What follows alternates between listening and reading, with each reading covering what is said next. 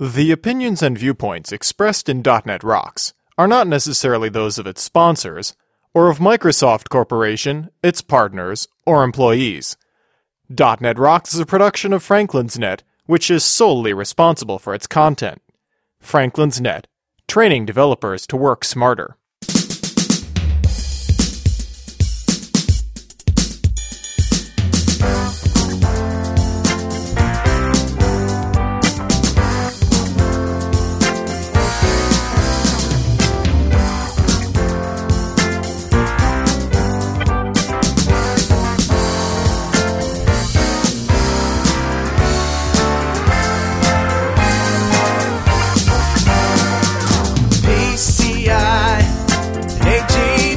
Hey Rockheads, quit binging your Google and listen up. It's time for another stellar episode of .NET Rocks, the internet audio talk show for .NET developers with Carl Franklin and Richard Campbell.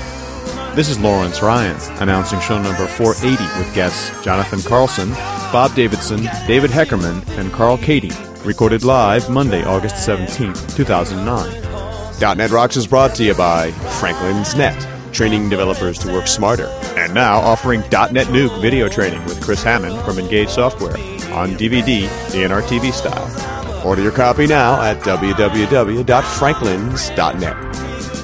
Support is also provided by Telerik, combining the best in Windows forms and ASP.NET controls with first-class customer service. Online at www.telerik.com. And by Grape City Data Dynamics, makers of ActiveReports.net, simple, powerful, and cost-effective reporting for Windows forms and ASP.NET web applications. Online at www.datadynamics.com. Support is also provided by Code Magazine, the leading independent magazine for .NET developers. Online at www.code-magazine.com. And now, the man who drinks his VB-net with a C-sharp chaser. Wait a minute, did I F-sharp that up? Carl Franklin! Thank you very much, and welcome back to .NET Rocks. Carl Franklin here. Richard Campbell here. How you doing? I'm well, sir. Things are good. No rest for the wicked. Hey, show 500 is coming up. It's coming. And we promise we won't do anything as bad as show 400. We'll be sober. Yeah, exactly. Yeah, show 400 was really kind of an afterthought, but for 500, we really have an idea. Because we're going to be in Sweden, we're going to be in Berlin, we're going to be in Las Vegas, we're going to be in Poland, we're going to be in Bulgaria, and in Amsterdam, and in Los Angeles before show 500 airs. So we're going to talk to a lot of people and get a lot of little vignette interviews and just see what people have to say about .NET and about .NET Rocks and what they're looking forward to. Also, we want to hear from you, our listeners. It's been a long time since we just had a mass call-in show. Right. So that's what we're going to do. So if you have a .NET Rocks story or a quip or something that happened that we helped you with or something funny, anything like that, call us and leave a message, and we'll play it on the show. And inside the United States, you can call toll-free 877-492-6751. Outside the United States, you can call 860-447-8832. And just leave us a message, and we'll be sure to, if it's funny and good. If you qualify, you could be on .NET Rocks episode 500. Do you remember show 100? Show 100 was like this, but we had guests call in and leave messages. And we probably will have some guests call too, but it was funny because we got some guests who were like, okay, Carl and Richard, start recording now. Hey, Carl and Richard. And we played them just like that, so. But anyway, so let's get into Better Know Framework and start this show off. All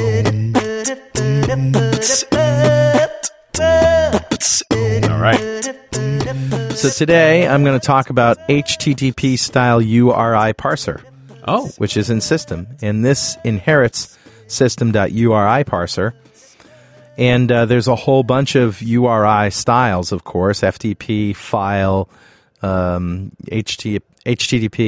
And so this one lets you parse an HTTP URI, which is essentially a URL, right? Right. The important part of the URI parser base class is get components, which gets the components from a URI.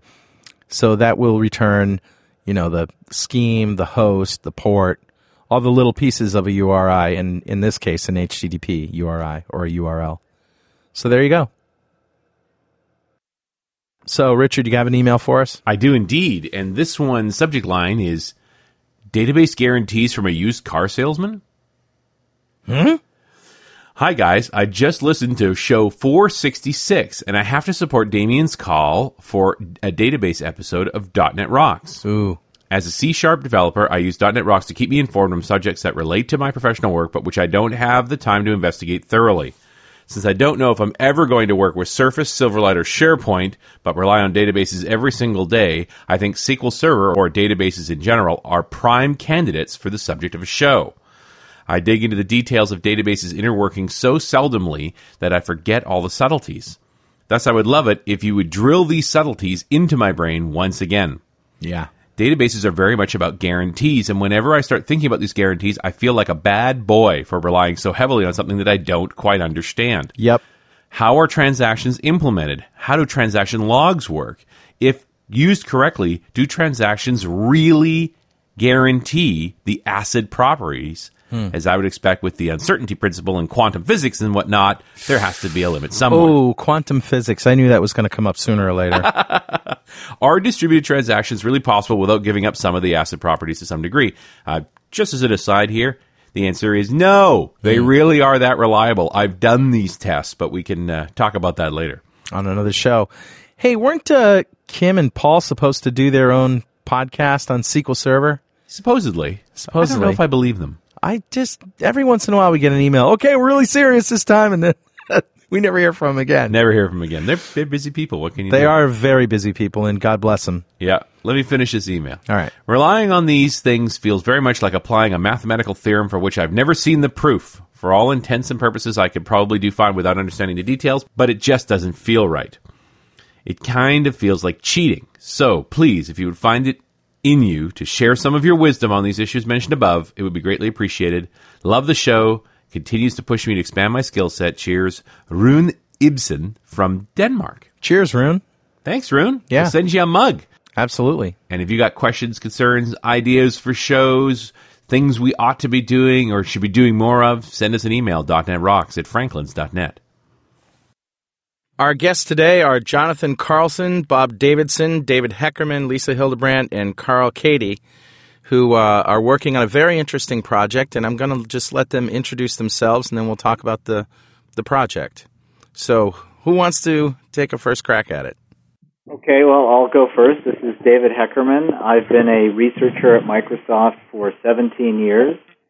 I have a background both in statistics and medicine. I have an MD, PhD. Hence the interest in HIV vaccines. Okay.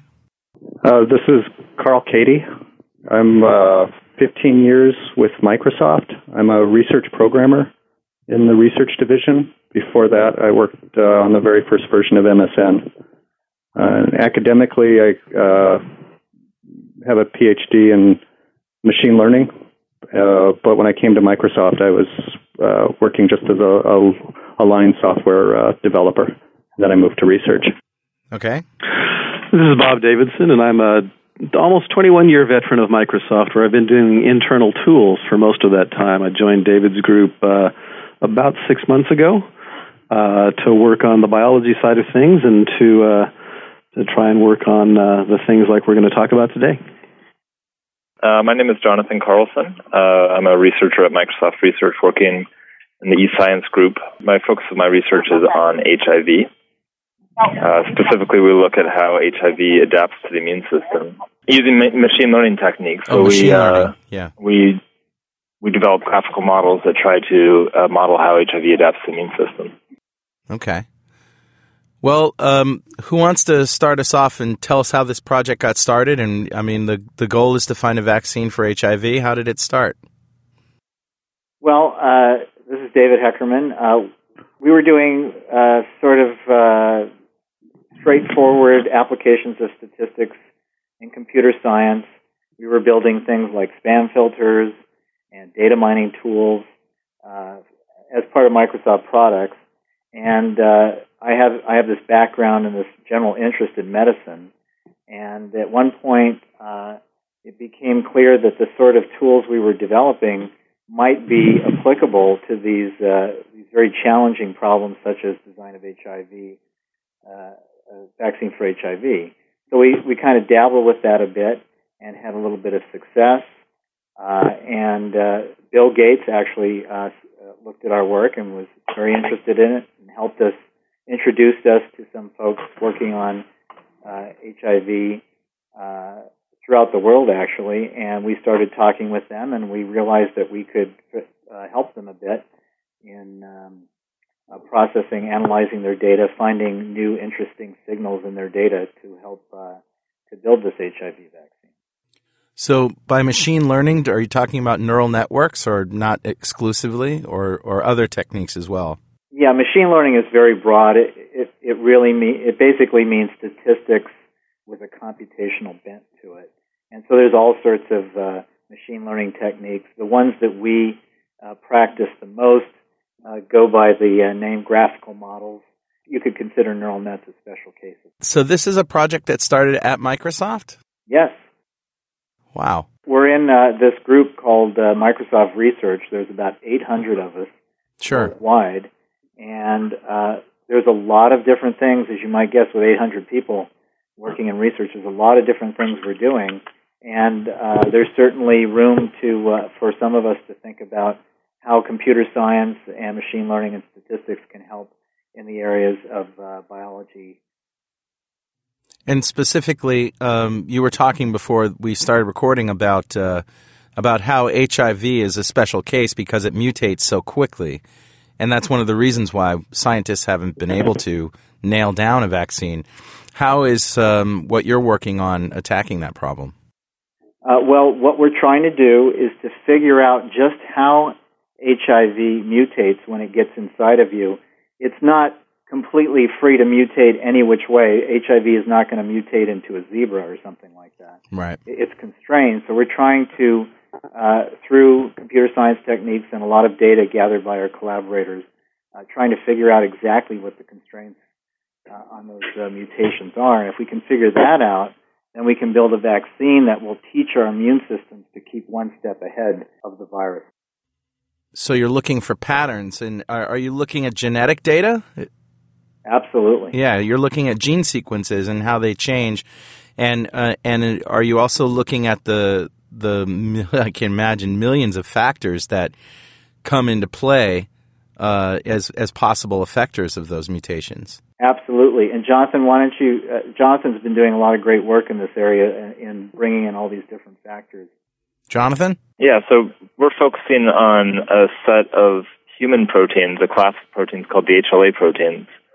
And these proteins are known to help the immune system identify which cells have been infected with HIV. And the way it does that is it actually recognizes, it binds to short sequences of HIV viral protein fragments and presents those fragments to the immune system. And so what we're looking at is if there's patterns to how HIV mutates to different versions of these HLA proteins. The idea being that there's only so many combinations, and in theory, once you know all those combinations, you can build something that'll cover the full spectrum. Exactly. And one of the interesting properties of these HLA proteins is that they're highly diverse in the human population. So there's maybe 1,000 or so variations of this protein. Wow. And each person has 6 of these proteins. And so for each person, there's a very specific subset of HIV fragments that their immune system is even capable of targeting. Okay. And are these the things that cause the virus to mutate itself? Are these the only things that cause the virus to mutate? They're certainly not the only things, and I want to be careful to say it's not causing the virus to mutate. The virus mutates randomly. Randomly. Then it's a question of which of those mutations are selected for in a process of natural selection. Oh, so I see. Some random mutations will be beneficial to the virus, and some of them will be costly to the virus.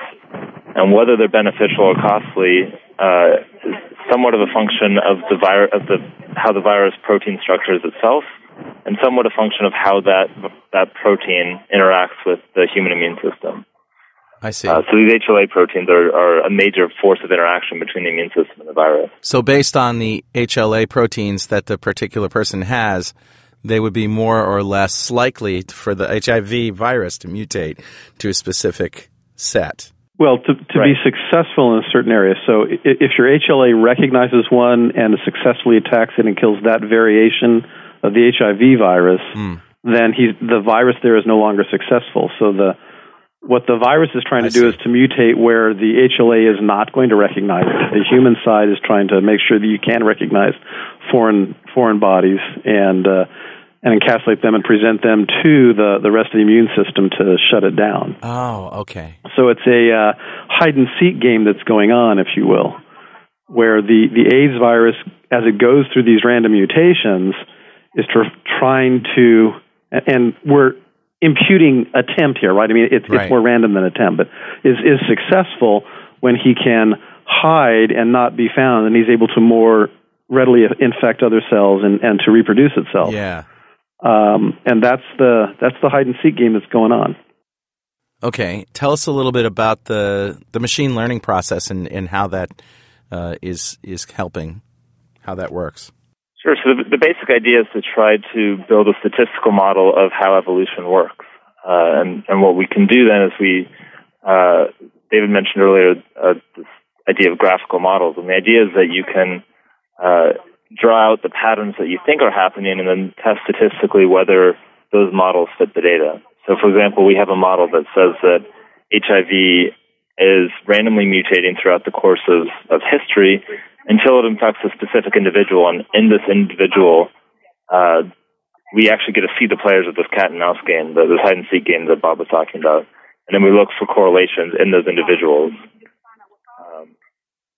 And the idea then is that if we see that everybody with a certain HLA protein has a specific mutation or is more likely to have a specific mutation within HIV, then that is a mutation that is likely to help HIV adapt from that particular HLA protein. So it sounds like you're working to produce more than one strain of this vaccine. It sounds like you're going to have many. Is that true? Yes, absolutely. That's one of the challenges with HIV is because it mutates so rapidly, it looks like we may have to design something that is more specific for people with specific HLA proteins. And so, of course, one of the goals is to find mutations that are common across HLA proteins or across a fairly broad subset of HLA proteins. Sure. So I can imagine that you'd have a sort of a base level, if you want to say a more general vaccine, and then some more specific vaccines based on the HLAs that person has. Yeah, it's too early to tell exactly where that's going to go, but that's certainly a possibility. So, I mean, in terms of just the economics of it, you would like it to be as small number as possible. Sure. And if you can have it so that there is a critical protein that you recognize that we don't recognize now, then that may be an interesting point as well. I mean, as Jonathan said, there's so many opportunities still available that we're learning so much that it's hard to say what direction it's going to end up going. This is Carl Kadie. One of the tools that we have after we find some of these candidate sequences is a tool called Create Epitome. And with it, you give it a list of the little protein fragments and how much of the population each one covers. And then it works to try to create longer and longer sequences of protein so that it can find one that's not too long, but still covers as much of the population as you can. Huh. That's kind of a straightforward computer science optimization with a little bit of a trick that we don't think we can practically cover everything. So we're trying to cover as much as we can with not going too long, without making the vaccine too long. How far along in the process are you? This is David. We are at the stage now where we have some what we think are reasonable designs for vaccines, and now we're I think we want to get a little bit more data and verify those designs, but there's a good chance that we'll now want to move to the next phase, which is testing, which is very tough. I was going to say, yeah. What are there possible side effects from a vaccine such as this? Things that can generally, first thing you want to test for is safety, and then once you know that things are safe, then you move on to efficacy, or sometimes you test for safety and efficacy at the same time. Generally, what you do is you get volunteers who are at high risk of getting HIV and who are willing to take the vaccine, and then they get the vaccine, then you watch what happens. And that watching, of course, takes a long time. Yeah. So is the software you're working on also going to help on the testing side of things as well? As you start doing these trials? To analyze the results of these trials, we want to apply statistical methods, and occasionally some of the fancier statistical machine learning sorts of things that we do can be helpful. But I think most of our effort is on the design side as opposed to the evaluation side. This portion of .NET Rocks is brought to you by our good friends at Telerik, without whom this show would not exist. No doubt, you bump into testing tasks now and then in your work. And we can bet writing functional tests is not your favorite thing. It's difficult. It takes ages and the results could be dubious. Well, get ready to start liking it thanks to Telerik. With the just-launched Web AII testing framework, building web automation tests is a breeze. Enjoy code-based automation of advanced ASP.NET Ajax and Silverlight apps. Write a single test and have it executed against multiple browsers at once. Benefit from rich API, link support, integration with Visual Studio unit testing, NUnit, XUnit, and MBUnit, not to mention the free wrappers for Telerik RAD controls for ASP.NET Ajax and Silverlight that ship with Telerik's new testing tool. Surely one of its best features, Web AII testing framework, which is developed by Art of Test, is absolutely free. If you're already hooked on Web AII testing framework, you can start using it right away. Go to Telerik.com for more info, and hey, make sure you thank them for supporting .NET Rocks. So what sort of tests are you in the process of doing that you're analyzing the data from? Is this just blood sample work from a large collection of people? Yeah, for example, we can get people that are infected with HIV, and we actually know how badly or how well their immune systems are fighting HIV, and then we can measure what parts of HIV their immune systems are attacking and look for correlations between where the attacks are taking place and how well the attacks are doing. HIV has really run rampant in Africa. What's the sampling like? Is there an African focus, or is this a worldwide research plan? We're working with collaborators around the world. We definitely some of those people are working with folks in Africa, South Africa in particular, around the area of Durban. This is a collaborator, Philip Golder, Bruce Walker, Philip's at Oxford, Bruce is at Harvard. But we're working with other collaborators as well, people based in the United States, people based in Australia, people based in other areas of Africa. And just to be clear, you guys aren't actually doing the blood sample collection. You're just gathering data from all the different folks that are doing it to do the analysis? Correct. Okay. Now, this is, as you said, a vaccine. So this is a preventative measure. Is it also, can it also be effective on people who already have the virus? It may be. This is an area that's very interesting to us and obviously a lot of other HIV researchers. We're not sure. Some of the tests that we're going to be doing in the coming months will help us determine that. What kind of technology are you using? I can imagine there's maybe an OLAP cube somewhere. This is Carl Kadie. Some of the initial data is stored in SQL. A lot of it comes from our collaborators, just in hand coded Excel files. Huh. Most of the coding we're doing is in C#, and we're creating new algorithms, so we're not so much using a lot of the .NET technology, but kind of the analysis parts are the the new thing that we're contributing. And so, as you can imagine, this is computationally intensive as well. Right. So there's a lot of work that is, you start on the desktop and then you need to scale out. And so we're using clusters, and then we're also experimenting with some of the work on Azure and how far we can scale out. I was going to say maybe the peer method might work really well for this. If it's pure number crunching, sort of like the SETI at home model. Partially the problem with that is we have confidential information here. Mm-hmm. And so where we can send information or we can't send information is somewhat problematic. Sure. This is Carl. We're fortunate to have access to a 6,000 node HPC cluster. Oh. So until we outgrow that, if we outgrow it, has the convenience of just being upstairs and having all the machines be identical and, easy to program. That's great. Only 6,000 nodes. Only 6,000. We have to share them with other projects. Once in a while. Can you talk a little bit about the programming side of the HPC part? Like breaking this sort of work up into fine pieces, is that really difficult? So most of the problems we're working on are what some people call embarrassingly parallel, but I like to think of as being delightfully parallel.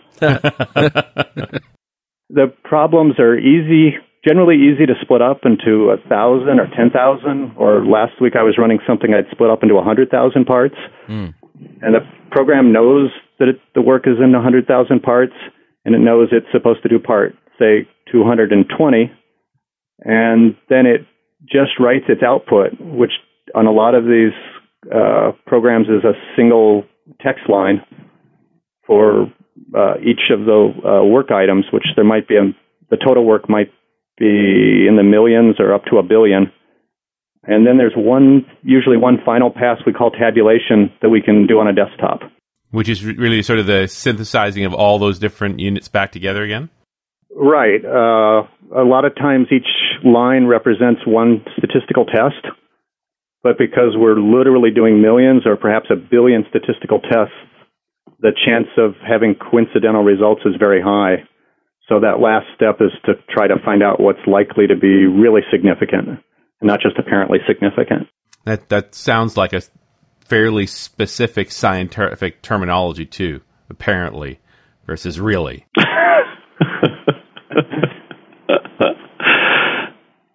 Yeah, typical scientific tests say something is significant if there's only 5 chances in 100 that it happened by chance. Right. But of course, if you're testing 1 million hypotheses, that's a lot of things that are going to be said to be significant. And a lot of our results go back to the lab where they can be tested, and we really don't want to give them 50,000 things to test. In the end, the service you're providing here more than anything is to cull down the sheer volume of data into something that's relevant, that they'll be testing the things that matter. That's correct. A lot of our results will say, here's a list of 100, say, these little protein segments that we think would be useful for a vaccine. Of this 100, we think half of them are real. We can't tell you which half, but 100's not that many, and you can go test it in the test tube. Right. Yeah. And this is about using computers to cut down the amount of test tube time. Exactly. Am I reading this correctly? Are all the tools that you're working with here essentially available online? The computational biology tools are on Codeplex? That's correct. We have internal versions, so not everything is up to the minute online. But basically, when a scientific paper is published about the work, then the code is open sourced and put on Codeplex, and we'll often try to make a web version or a Silverlight version available too. Wow. Yeah, I'll say. Yeah, just sharing all this information. And you've also been working on malaria and Hep C as well?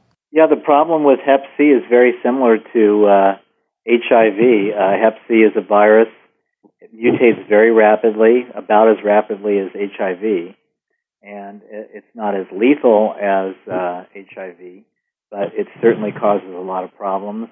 And it's not as prevalent as HIV, but it certainly affects a lot of people. It did seem to me, and maybe this is just false memory, that the two ailments sort of popped up around the same time in the 80s. HIV definitely got started in early 80s.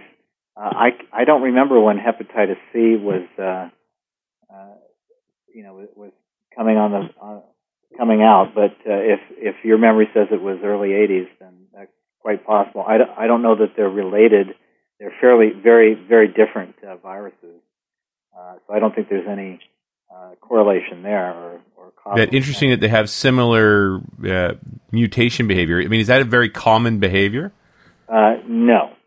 These viruses, there's only a handful of these viruses that mutate like this. Fairly rare. Is this being done, like has this been done before, this particular type of analysis that you're doing and having so much success with? And if not, why not? Is it a matter of funding? Is it a matter of smarts or technology or? I think it's been about 25 years since HIV vaccine research really kicked into gear. And originally, people thought, well, it's a vaccine. We'll go with the various standard techniques for building a vaccine. And it just takes a lot of time to exhaust the low-hanging fruit. And so now we're at this stage where people are going, all the ways that people have tried to build a vaccine in the past are just not working. We've got to get creative here. And so we're part of this wave where people are trying some very unusual things to develop a vaccine. Yeah. And then there is the computational issue. I mean, we really do use these 6,000 nodes. We unfortunately use a lot of electrical power to solve these problems, and this computational power just hasn't been around that long. I mean, as an example, one of the problems we were working on a couple of weeks ago that Carl did a really good job of optimizing, our initial estimates were 100 years of computation time. Yep. That's right. And Carl was able to improve it, but even so, we got it down on the cluster, and it was still, a week's worth of running on the cluster after much optimization on his part. And again, the cluster is not small. You got from 100 years to a couple of weeks, so don't be too upset. Yeah. Well, we went from 100 CPU years to 14 CPU years, which on 1,000 processors took just under a week to run. Nice. Wow. I think one of the things that has changed is statisticians always kind of knew of the idea of some of the techniques we're using, but they thought of them as kind of not practical, because one thing we do to control randomness is we just run many, many cases that we know are random just to test them against the cases that we're hoping aren't random. So people always knew that would kind of work theoretically, but everyone thought that was just kind of a crazy waste of computation. But times have changed, and now it's a sensible use of computation. Well, and the fact is we have a lot of horsepower to use and pretty good tools to utilize it. I think one of the things that this points out is that when you have statistics that started off because you didn't have the computational power you need to do clever tricks to not measure something, when the computational power increases and your data awareness and your data collection and your data gathering power increases, statistics are there to validate things, but you can start to measure things, and you can start to really count things when you do this. So as more and more power comes online, more and more direct measurement, if you look at environment and other places where people are measuring impact, the number of data points that you've got to look at, you can count, and now you want to infer and get statistics out of all that raw data. There's going to be a ton of cool heavy-duty computational problems coming at us. Let me ask you this. Are you guys using LINQ, or are you using any sort of functional programming languages, F# perhaps? Yeah, this is Carl. We're using C#, and within C#, as soon as LINQ became available, we switched over to it in a lot of places, and a lot of the new code uses it even more. A lot of our code does what LINQ does. It enumerates some things, maybe some one batch of things, and inside that another batch. It might do some selection. Sometimes it does grouping. and a lot of times one thing pipelines into another. So LINQ has been a very nice way to express some of the algorithms. How about on the functional programming side? We haven't been doing functional programming beyond what is convenient to do in C#, LINQ and passing lambda expressions, and that sort of thing. That's worked out pretty well for us. It gives us a nice language to code quickly in, C#. And by making parts of the code functional, it makes it easier to run things on multiple processors on one machine, which is a nice thing to do if you're waiting for your results to come back. P-Link also? Exactly. We're using the parallel extension library in P-Link to run on typically 8 processors when we're running on our desktop. And it's very nice to get the results back in 10 or 12 minutes instead of in an hour.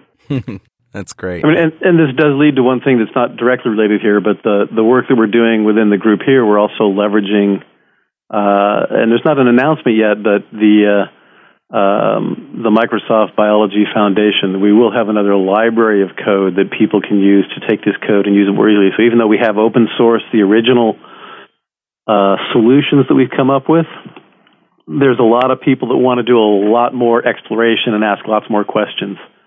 And having a library there for them to do the manipulation and to do the data interrogation is on our roadmap.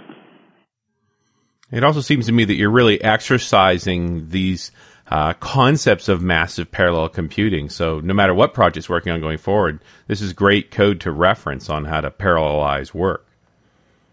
Yes. For these kind of jobs that start on the desktop and then you want to move to the cluster, right? We've developed our own libraries that work on top of the HPC libraries that make it especially convenient to just kind of add a flag and it runs on the desktop, and then you still have to copy your results back. But we've been automating more and more of the process, and within our own tools, we've been finding that we're kind of gaining leverage by having a shared library we're using among all our tools, and those become available as we put things on CodePlex. So really there's a big difference between running on 8 cores and running on 6,000, right? And you're trying to make that fairly transparent? I just want to make sure, as Carl said, we're working with a lot of very delightfully parallel programs. So again, we run the same program across different subsets of the data across those nodes. So to run on the desktop or to run on the node in a cluster, we actually run the same code for 99% of the code. When we start looking at, I want to really exploit parallelization in non-embarrassingly parallel or non-delightfully parallel situations, then we're going to have a harder time just like everybody else. Writing good, efficient, parallel code that makes efficient use of computation, communication, and storage is still a hard problem in many spaces. Hey, I just want to give a shout-out real quick to our friends at Data Dynamics who make ActiveReports.net, among other really awesome things. ActiveReports.net is great because it allows you to just build your reports with an easy editor, embed them right in your application, provide PDF and HTML output, give your end users a report editor, royalty-free, of course, a great access report upsizing wizard, and all this for a price that isn't going to break the bank. ActiveReports.net from Data Dynamics. Go check it out now at datadynamics.com. So then we started pulling this concept of Azure. Now that you're starting to feel like 6,000 nodes is a bit tight, you think the Azure guys can give you more room? Yes. We actually have an Azure implementation of the code up and running right now. It's not scaled out as far as we have with the cluster. We see slightly different behaviors when you design a cluster. You design a cluster for high throughput, high performance, so we use bleeding edge processors. We have good I/O. We have high speed interconnect. When you design Azure for massive scale out and power management, you don't use necessarily the latest and greatest Intel processor. So you see slight different performance characteristics on the individual node basis. but you have much more opportunity to scale up. So it's really interesting as I look at the differences between the two and how they play together. But we expect to scale up to Azure as well. Yeah. Big thing. Correct me if I'm wrong, but these HPC machines, they have these really high-speed connections between the machines, so that you literally like bus level speeds from machine to machine. Eh? Backplane. Well, some machines do. The cluster that we're on is not fiber channel everywhere to backplane, blackplane, but we do have high-speed networking. It's all co-located. You're not going through lots of switches. So it's all sitting there in one lab. Again, for our situation, we're not communications bound. Right. We take a little bit of data from the data set on each node. We process it. We crunch, and then we write a little bit of data out that we then go back and validate and summarize and say, here are the interesting points. So you're spending more time crunching numbers than you are transmitting data back and forth. Correct. One interesting thing that we think Azure will give us is not just scaling up with more processors, like we get with the HPC, but also we're hoping it'll make it much more convenient to have multiple users. Right now, when we want to run a collaborator's job, they end up mailing or FTPing the data set to us, and we have to go through some manual steps to run the job for them and send the results back. So we think just the bookkeeping, we're hoping, will be so much easier on Azure, where perhaps people can be given their own accounts and just their own computational resources. Well, and you use what you need. Because really, a cluster is just a big desktop computer that one person owns, right? Yeah. The great thing about being in the cloud is all of that doesn't matter now. You just harness what you need when you need it. And in theory, based on the size of the set, you could literally decide, I need this ready in a day, I need it ready in a week, I need it ready in an hour, and you scale accordingly. Yeah, the cost model, the value model, all that comes to play in what's possible. And I don't think we have the answers to those questions yet of what makes the most sense, but we're definitely experimenting with what it looks like in Azure and how does it play. If you really want an answer quickly, have you pre-provisioned all of your machines? How do you do it? As you look at where they are geographically, you still have to move. There's still data that has to be moved. It's just not completely critical path to everything else that has to happen. Right. Yeah, and you're not emailing it to you anymore, so that's good.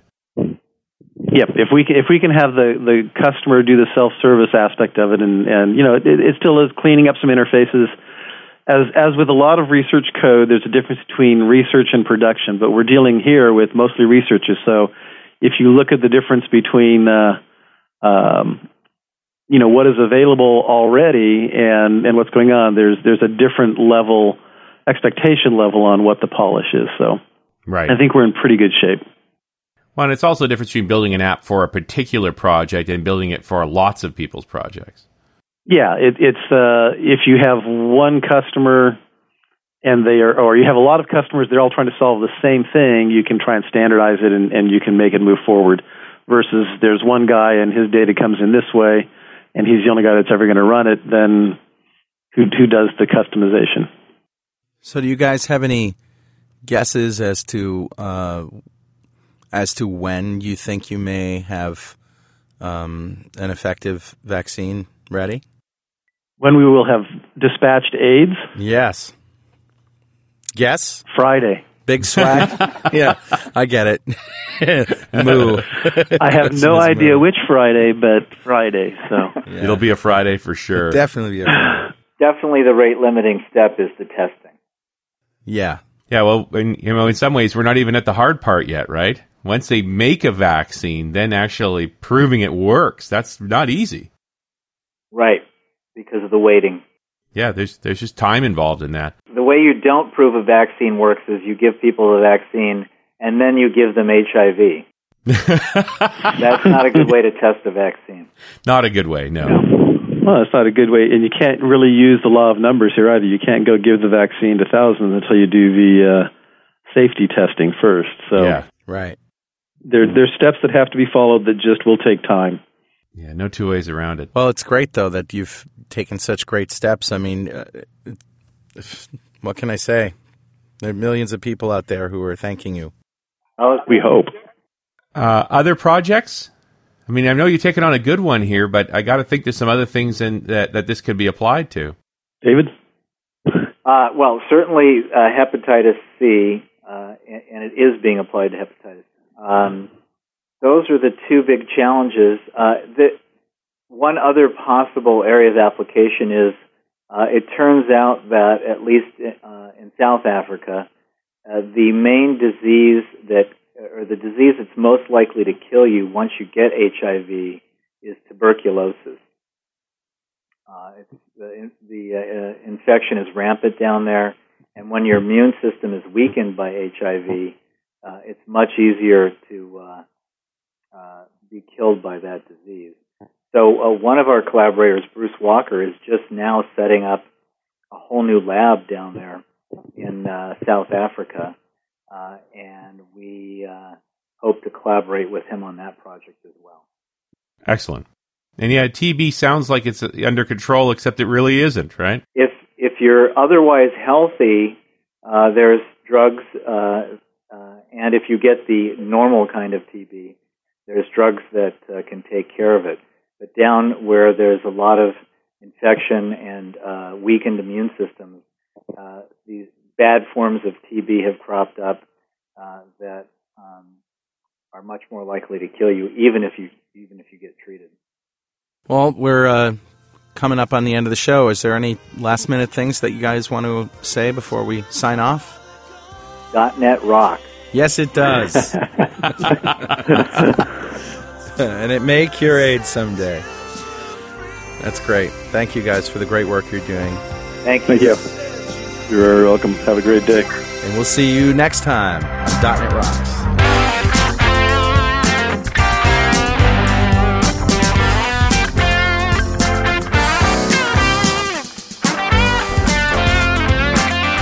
.NET Rocks is recorded and produced by PWOP Productions, providing professional audio mastering, video, post-production, and podcasting services.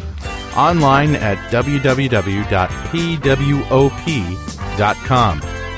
.NET Rocks is a production of Franklin's Net, training developers to work smarter and offering custom on-site classes in Microsoft development technology with expert developers.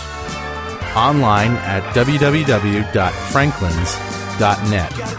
For more .NET Rocks episodes and to subscribe to the podcast feeds, go to our website at www.dotnetrocks.com. Got a transmitter banned by the FCC. Yes, I'm a